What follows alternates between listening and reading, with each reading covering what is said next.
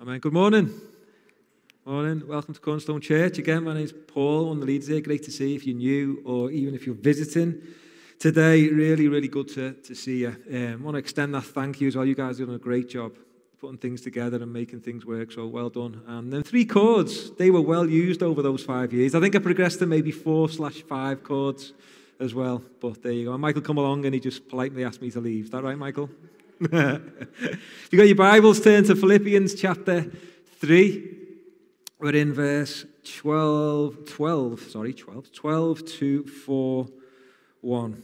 So Philippians chapter 3, verse 12. I'll read it and then I'm going to pray together. So Philippians chapter 3, verse 12.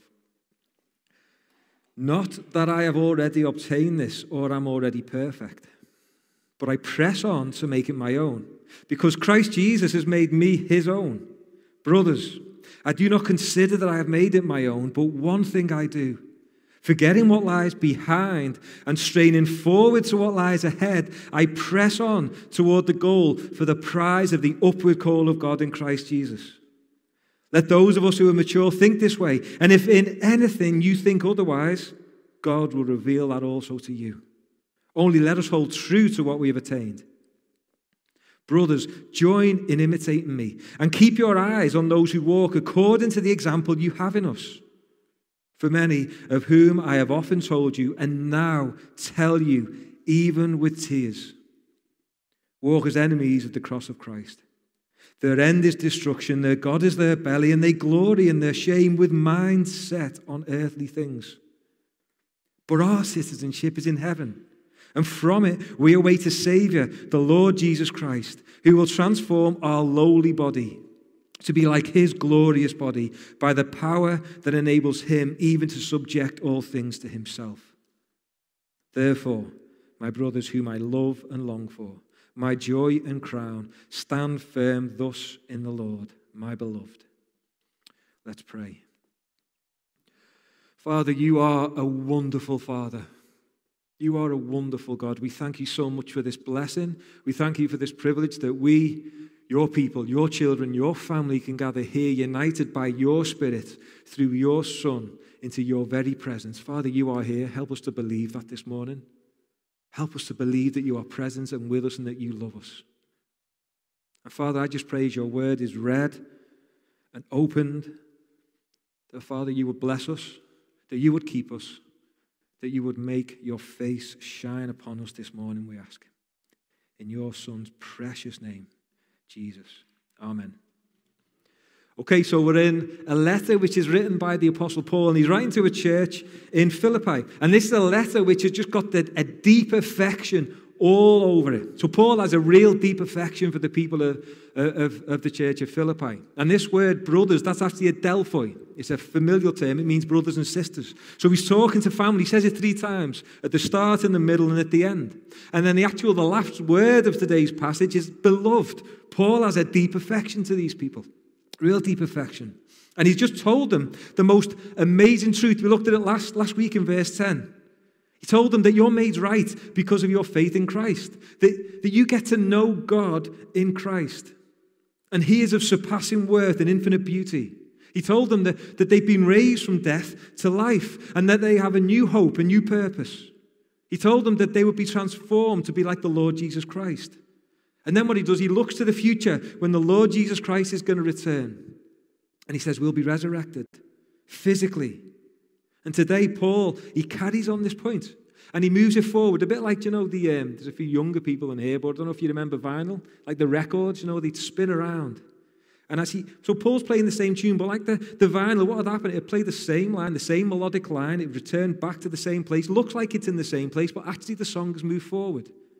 The drum beat, the melodic line, the tune, it's all there. The song has moved forward. So Paul is playing this song, the same melodic line, but is moving forward his point. So what does he say? Verse 12, not that I've already obtained this or I'm already perfect, but I press on to make it my own, because Christ Jesus has made me his own. Brothers, I do not consider that I have made it my own.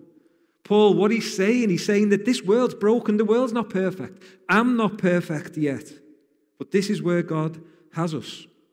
Some people think there was a kind of like a bit of a funky teaching going on, a misunderstanding of the end time. Because the Bible's clear that when Jesus Christ returns, that's when all things will be made perfect. So believers, now we've been raised from death to life spiritually, but not physically. We feel that, don't we? But some are teaching that future reality is actually a reality for now. And Paul's saying, no, that's the future. I haven't attained it. But he goes on to answer the question, how do I live in this broken world now? And what he says as he moves it forward is, I press on. What he means is I pursue. It's actually a hunting term. So I press on, I pursue, with his eyes on the prize, fixing his gaze, a dogged determination to press on. He gives us his reason and his motivation, which is that he presses on because he is Christ's. Christ has made him his own. Anyone who calls upon the name of Christ, listen to that truth. Christ has made you his own. Paul is saying he's got a new identity. He's gone from rebellious, a sinner, a rejecter of God, a Pharisee, to a child of God in Christ, claimed by God himself. So his allegiance is now to Christ. And because of that, he presses on. But what does it look like to press on? How does this happen? Verse 13. Brothers, I do not consider that I have made it my own, but one thing I do, forgetting what lies behind and straining forward to what lies ahead, I press on toward the goal for the prize of the upward call of God in Christ Jesus. Paul, he knows that the fullness of our relationship with God has not yet come. There is more. And what lies behind, I think here is all to do with confidence in the flesh that we looked at last week. That he hasn't earned right standing with God. He can't earn right standing with God. But he is being given right standing with God by grace. So Paul is motivated by grace. He has a changed life, a changed allegiance. He's a new creation. He has freedom in Christ. And so his whole life, his whole existence has changed because of Christ. And if that is true, that logically changes everything. The gospel changes everything. Our life direction, our life choices, our perception of the world, our perception of what we see going on around us, our perception of a pandemic. All of those things. What you live by, what drives you, everything changes. So Paul is saying he's not held back, like he explained last week. He's not held back by proving himself. He's not held back by seeking assurance. He's not held back by people fearing. He's not held back by shame and by guilt. There's no weight around him, around his neck that's pulling him down, reminding him of his past and his failings. He's letting go of all that. He is saying, for freedom Christ has set me free. I'm going to stand firm, and I'm not going to submit again to a yoke of slavery. So forgetting what lies behind, he strains, he says, forward. He's pressing on to what lies ahead. And that word calling that he uses in that verse is the moment of him being saved. The calling of the Father through the Son by the Spirit. The moment when God made Paul his own. Paul knows that the fullness of that moment will be experienced at the end of time. That's when he's going to receive a prize. That's the phrase he used. But Paul is saying that he's actually living his life now in a way which is shaped by that future reality. So that future reality, that future truth shapes the present reality. That prize shapes the process of him walking through life. And so he's straining forward. That straining forward is an image from athletics. You know, when you lean forward close to the finish line. Paul is basically saying, I'm giving everything for this cause. Single-minded determination, focus. Running this race with every ounce of energy that I have. His eyes fixed on the finish line. His eyes fixed on the destination. A straight line. Not deviating from the track. Not allowing distractions to pull him away, but straining forward for the glory of God. So many periphery things, they creep in, don't they, and distract us. Or sometimes the gospel, it just becomes an addition to life. We kind of treat it almost like a little app on our phone that we can just click on and click on and click off. But the gospel, it's not additional. The gospel is transformational. It's underpinning. It's motivating. It's driving. It shapes everything. Paul is saying the right effect of these truths is the transformation of all of life. So the prize will inform the process. And in verse 15, he actually says that's how we should think. Let those of us who are mature think this way. And if in anything you think otherwise, God will reveal that also to you. He says, those of us who are mature, he's talking about matured in the faith, who understand the gospel, apply the gospel, living in repentance and faith. And I think it's quite challenging, this, because we kind of read that and we're like, okay, I'm mature. Should I be asking that? It's a good thing. Well, it's a good thing. We know that. We actually want maturity in this sense. We want gospel-centered maturity. Someone actually said to me and my wife recently, Bonnie here, she said this, that the Christian life is a process of God maturing us. I just love that. The Christian life is a process of God maturing us. That's what it is. God takes the circumstances, the situations, our experience, everything that is going around us, and he matures us. The Philippians, they will have wanted to be mature, to move forward in repentance and faith. So Paul is saying, look, these truths affect how we think. So, let me ask this question. Do you think this way? Does your allegiance to Christ shape all your thinking?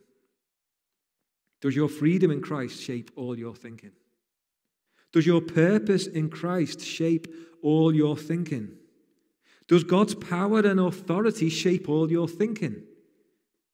There's a Bible teacher over in America, he's actually from Canada, called Don Carson, who has this phrase he said a few years ago: you are what you think. You are what you think. So what he's saying is, you will see your thinking taking shape in your life. So what you believe and think will actually appear in some form in your life. It will take effect in your priorities, how you steward the things that God has given you to use, who you choose to spend time with, how you spend time with those people. But if you're struggling in this area, how do you do this? See, the world will tell you that's just the way you are. You can't change the way you think. That's who you are. And that's a lie. That's a lie. You can change the way you think. Romans 12, verse 3 tells us that God has renewed our mind, and God is renewing our mind. Colossians, that we heard at the beginning, tells us that we're to set our mind on the things above, the things of God. Now, let me just lay this down here and just share. Some of you might know this. Some of you are new here, so you won't know this. But this is an area that I personally have really struggled in. A thought life, my own head, what goes on inside my head. I had real issues of identity all my life, not knowing who I was, not knowing where I fit in. As a teenager, in my 20s, in my 30s, not knowing where I fit in. Even, folks, can I say this? I've been part of this church for 11 years, even in church. An internal battle. And might I say this as well, even as a pastor, where do I fit in? Who am I? How do I be in this place? What does this look like? And in my head, there were negative, I struggle this way, negative, destructive thoughts. Critical thoughts, which are toxic. Like crashing cymbals in my head, like a whirlwind that just won't stop. And I've built this up for 40 years. Patterns which have been set in my head, ways of thinking which have just become reflexes that I go to, that I turn to, that just happen. 4 decades of bad habits, bad thinking. But God in his grace has and is showing me how to change the way I think. He's showing me that I can be healthy in this area. He's showing me that there is hope. I might, and I'm really proud of this phrase, I coined it this week as I was planning this sermon, I might think with a limp, okay? I might think with a limp, but health is heading in the right direction. I went for a walk a few weeks ago. Do you know when we had that? It was lovely weather, but it was cold. Went through like a bit of a cold snap. Sky was blue. Temperature dropped down to 1 or 2 degrees. And I go out for a walk on the Mystery, which is the park just the other side of Wavertree there. And I take the dog out, and the sun was coming up really early in the morning. And I love the Mystery because it's just this big open space of green. Not many people like it for that reason, but I just love this big, huge open space of just green. But it was green apart from one patch. And it was one patch which was covered in frost. And it was covered in frost because it was in the shade of a tree. So the sun was really low. So the sun had not yet touched that part of the grass. How did that frost go? See, when the sun hits it, the rays, the warmth of the sun just melts it. Just melts it. It's the same with our thoughts. Folks, I need to say this. If you struggle in this area, please know we are not a church of people who have got it all together. We're not. Let's do away with the shame that can be experienced in this area, specifically around the areas of thinking or emotional health. We are all about Jesus. We need Jesus, every single one of us. We are a people who carry limps in every part of life. Let's face it head on with God. And might I say, folks, from speaking to you and knowing you and being amongst you and hearing you, there are many people here who think with a limp, but who are, by the grace of God, being shaped in his grace and mercy. See, the key here is that there are parts of our thinking which are like the ground covered by that tree, the areas of shade, the frost. So how do you start to think rightly if that is what is going on inside? And the key is to turn to God. That's the beginning of mature thinking. So as we turn to God, we let his grace, his mercy, the warmth of his power, the warmth of his love, the warmth of his affection, the rays of his grace and his goodness just melt away those things. So folks, can I encourage you, please? Share. If that is you and you've not told anyone, you are having an internal wrestle, there are people here who would love to walk that through with you. If you're in a gospel community, share it with your gospel community. If you're not in one, you need to be around God's people. There are people that as a family that we can put you in who will walk with you from now until the end of your days, if that is what God wills. Please come, step in, share with your GC, share with someone in your GC. Share by beginning each day in setting your mind on the things of God. We as believers, the Bible tells me this. This is God's word. God actually tells us that we live in a realm of grace. The air we breathe is grace itself. Everything around us as believers is grace, everything. Ask that God each day would show you all the grace that surrounds you. That's mature thinking. We don't ever grow away from that. We grow more into that to see that God is pouring out grace upon grace to his people. We're talking about it in GC. We're talking, in this week, our gospel community. We're talking about it's like putting grace glasses on. Over 4 decades, I've become very aware of spotting the negative things and being critical in a lot of different areas. I've trained myself to spot it in my head. I've got to retrain. I need God's help to actually put those grace glasses on because I need to see all the grace that is around me. And by God's grace, he is doing it. So it is an invitation. Assess your thinking in honesty and vulnerability. Bring it to God. Share it with God's people. And then we see how this takes shape in their lives, how their thinking is displayed. Verse 16. Only let us hold true to what we've attained. Brothers, join in imitating me and keep your eyes on those who walk according to the example you have in us. Paul says, big claim, imitate me and imitate those around who walk rightly. See, walk in this context as it's talking here is the conduct in life. It's people whose lives have a clear Jesus shape to them. People who, about 6-7 months ago, we were doing a devotional and Mr. Taylor, one of our leaders here, was speaking about growing up, and he's brought up in Liverpool but had family in Scotland, and he'd go and see his family in Scotland. And when he got there, the family, it was his granddad and his uncle was a sheep farmer. He said in his memory of seeing his granddad and his uncle was that every time they walked in the room, they would smell of the sheep. He would get that smell, and he used to love it. He used to love it because it took him there, it reminded him of things. That actually really affected me over lockdown in the sense of Jesus smells of the sheep. You know, this is God himself. He smells of the sheep. I want to smell of the sheep, and I want to smell of the shepherd as well. You know, there's that kind of idea of being around. You just get a feel for the environments around people. And this is what Paul, I think, is drawing our eyes to. People whose lives have a clear Jesus shape to them. The smell of the shepherd, the smell of the sheep. See, folks, we're all imitators. Children naturally are imitators. Don't think we're not as adults. We are. We're being shaped by external influences. You don't believe me? The advertising industry is built on it in a consumer society. Multi-billion-dollar, pound industry. See, we are all imitating someone, and we are all being imitated. The question actually isn't am I or not. The question is, who are you imitating? And Paul is actually saying, let's not just put it to one side and pretend it's not happening. Okay, this is happening. You are imitating someone or something. He says, look around. Look around. Be proactive in this. Who around you is living for Christ? Who around you is displaying mature thinking? He says it to the Philippian church, and this is God's word that speaks down. I think this is a word for us as well. Cornerstone Church, Liverpool. Who around you should you look to imitate and see? That's a life that is imitating Christ. Not what the culture says, success or richness or popularity or looks, but what the gospel says. So think in your life.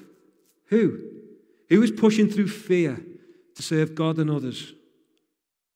Whose lives display resurrection hope?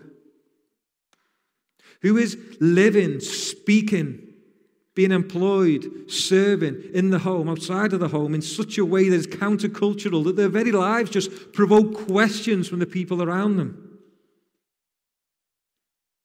Whose lives display assurance in Christ? Well, what would that look like? These aren't easy questions to answer, and I'm asking you to actually think that through. What would that look like? Whose lives display an identity in Christ, a confidence in Christ and what he has done? What would that look like? Whose lives display a security in Christ? Whose lives imitate Christ in love, sacrifice, and service? Have that Jesus shape about them. Have that Jesus smell about them when you're around them. Paul is saying, imitate them, follow them, because that's where life is. That's where growth is. That's where maturity is. That's where health is. That's where blessing is in relationship with God. Serving others. But then in verse 18 to 19, he says there's a different path. For many, of whom I have often told you, and now tell you even with tears, walk as enemies of the cross of Christ. Their end is destruction. Their God is their belly, and they glory in their shame with minds set on earthly things. Paul is in tears. He's like a grieving. There's a sadness. Why? Because people have rejected God. He actually uses a phrase, they're enemies of the cross of Christ. So this could be the Judaizers that we talked about last week, but the Romans, the Greeks, the Jews, they were all the same, and that the cross didn't make sense to them. The cross was actually a symbol of weakness and folly. It was something to be ridiculed. A powerful king wouldn't die on a cross. That's not how God would work. But that's totally misunderstanding why Jesus came and who he is. Paul was the flip side. He was confident in the cross of Christ. In fact, he went as far as to say that he would boast in the cross of Christ. See, they were trusting in other things to make them right before God and to give them satisfaction and fulfillment in life. But to trust in other things makes you an enemy of the cross. And Paul, he's grieving. He's actually heartbroken to the point of tears because of what that means for them.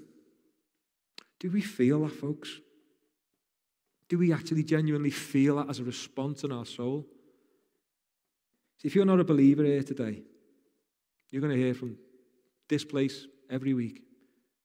Through who we are and what we do, you're going to hear about the truth about the Lord Jesus Christ. And we tell you this truth about Jesus Christ not to make ourselves feel better. We don't tell you this truth about the Lord Jesus Christ to put you in an awkward position. That's not why we do it. We tell you this, folks, because we love you. We tell you this because we have the greatest news ever to share, because of what Jesus Christ has done. It's the free offer of being right before God in him. That's why we tell you. And we tell you because we fear for you if you reject that truth.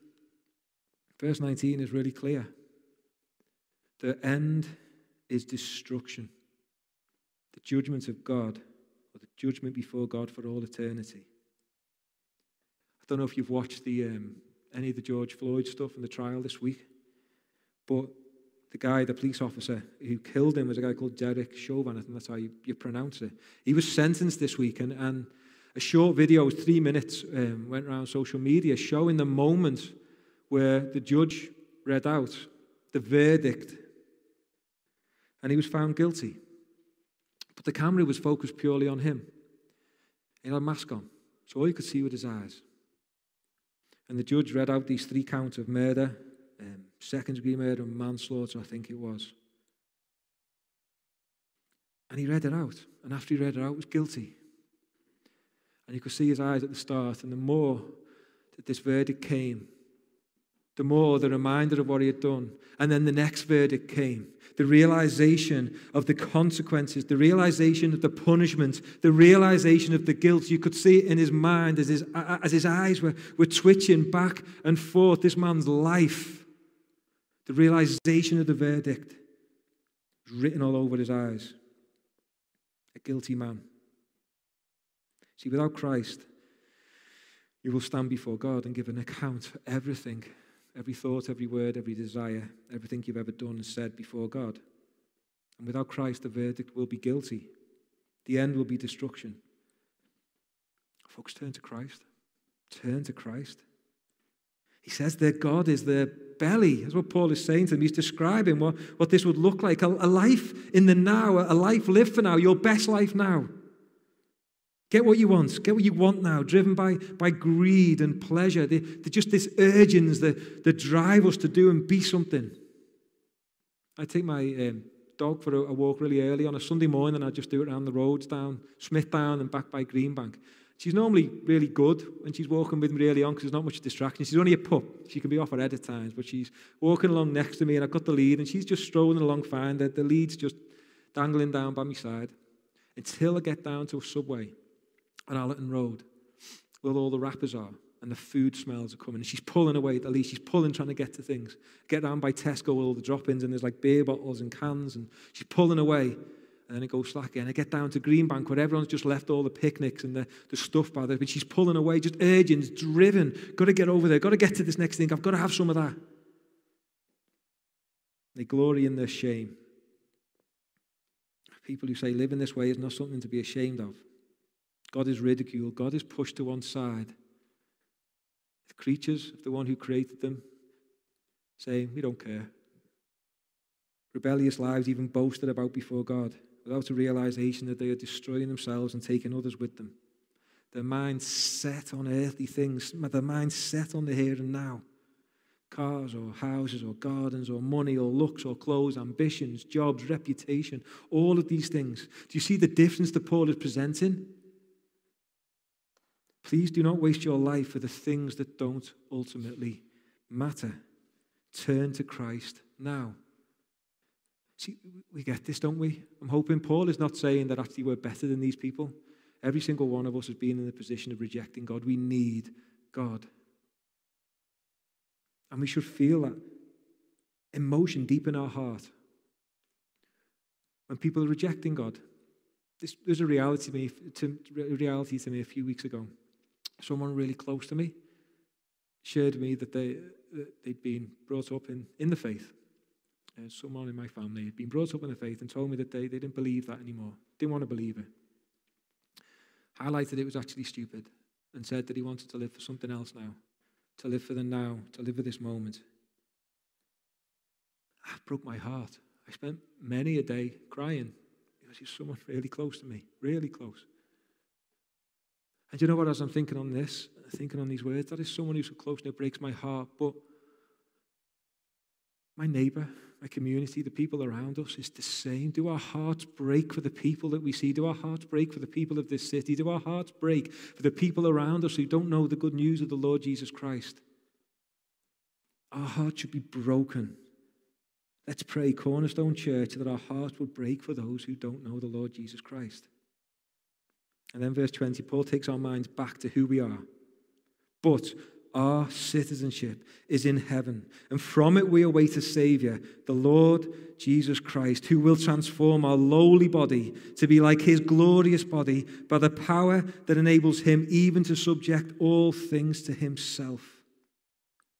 We are citizens of heaven, Paul is saying.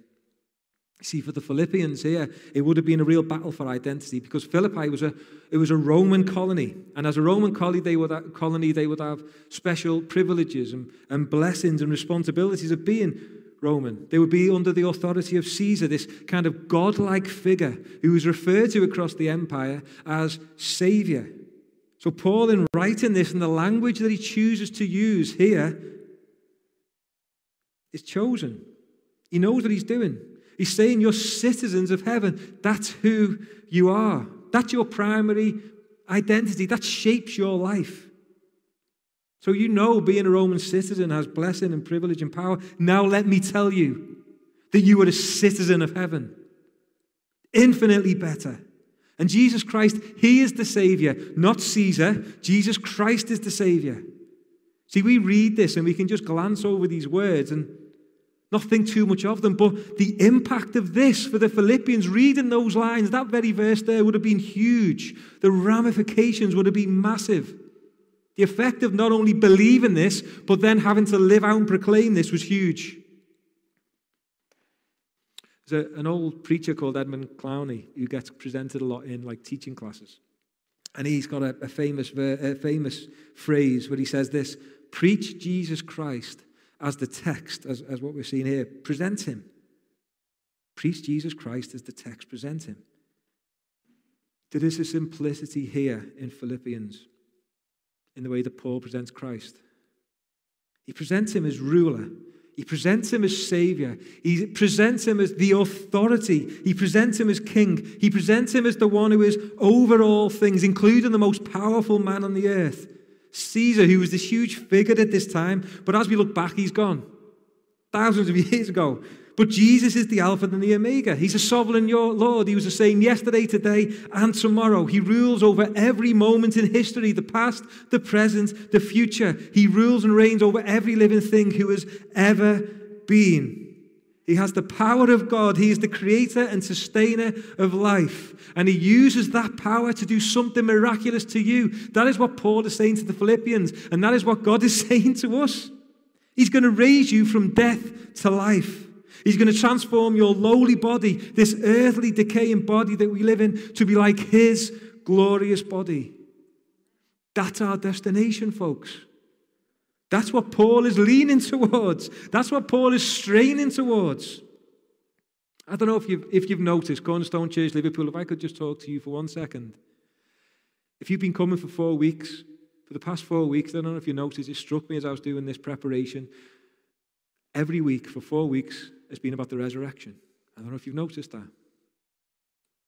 God's saying something to us. He is. 4 out of 4 weeks about the resurrection. God's saying something to us. Go away and pray about it. What's he saying to you through this? I don't know, but I think that he's saying that he's fixed this brokenness, that there is hope in this. There is hope in him.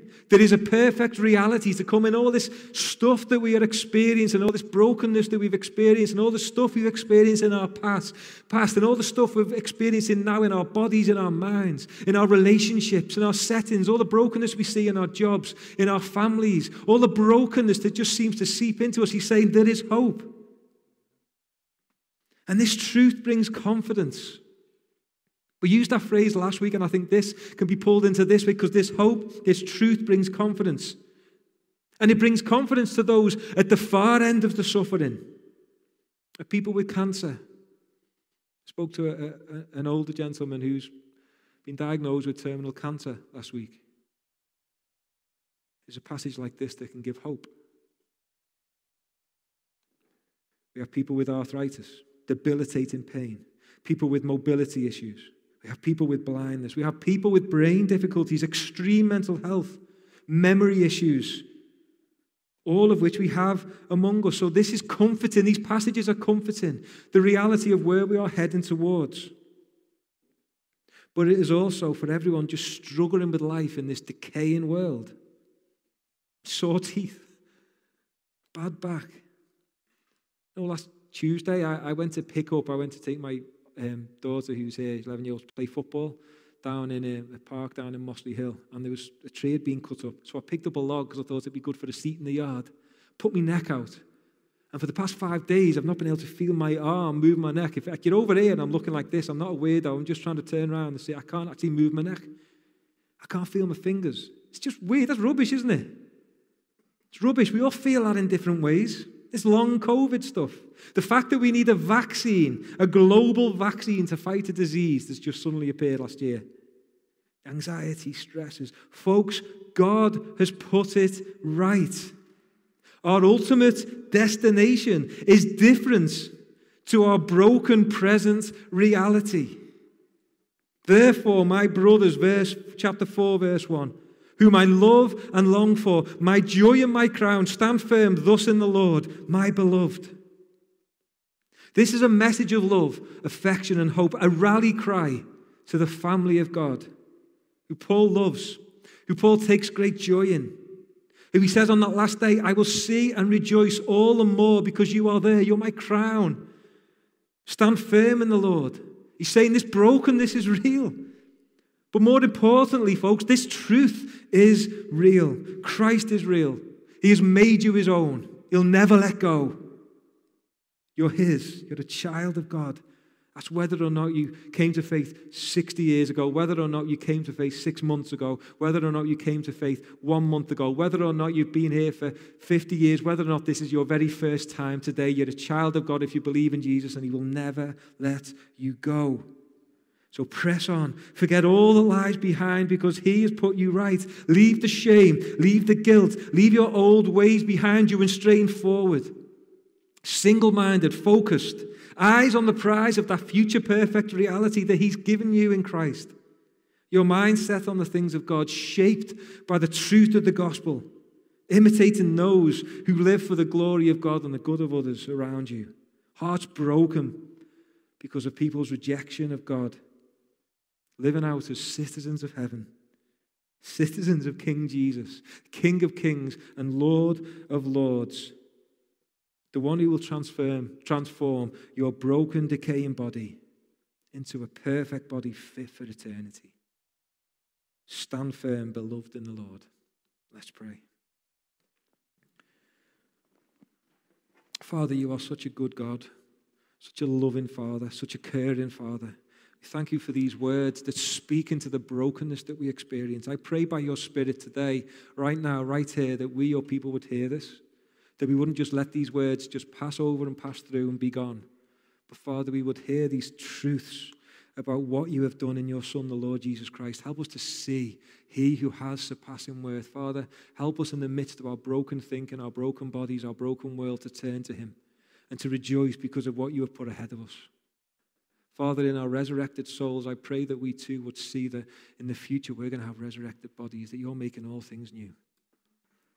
Father, I just pray for people here today who might be struggling, maybe struggling like I am, Father, and have been in areas of emotional, mental difficulties. Father, I pray, would you bless them? I pray that this will be a church and we will be a family where it's okay for people to be honest and vulnerable. It's okay for people to step out and seek help, that we will be a church that offers up the help that you give, which is your goodness and your grace. Father, for people who walk with a limp, who think with a limp, who are walking in any way, any part of life, that, Father, we will be a church that reaches out with the arms of Jesus, pointing to the goodness and the grace that you've given us. You're such a good, good God. Father, I pray that we, your people, would display that love, that goodness, that grace to one another. I pray that we do it this week. I pray that we do it in gospel communities.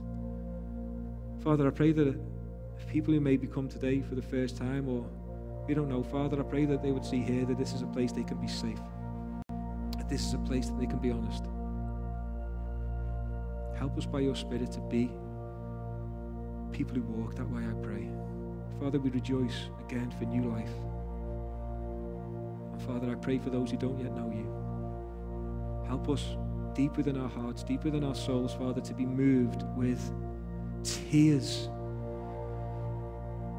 because of those who were rejecting you.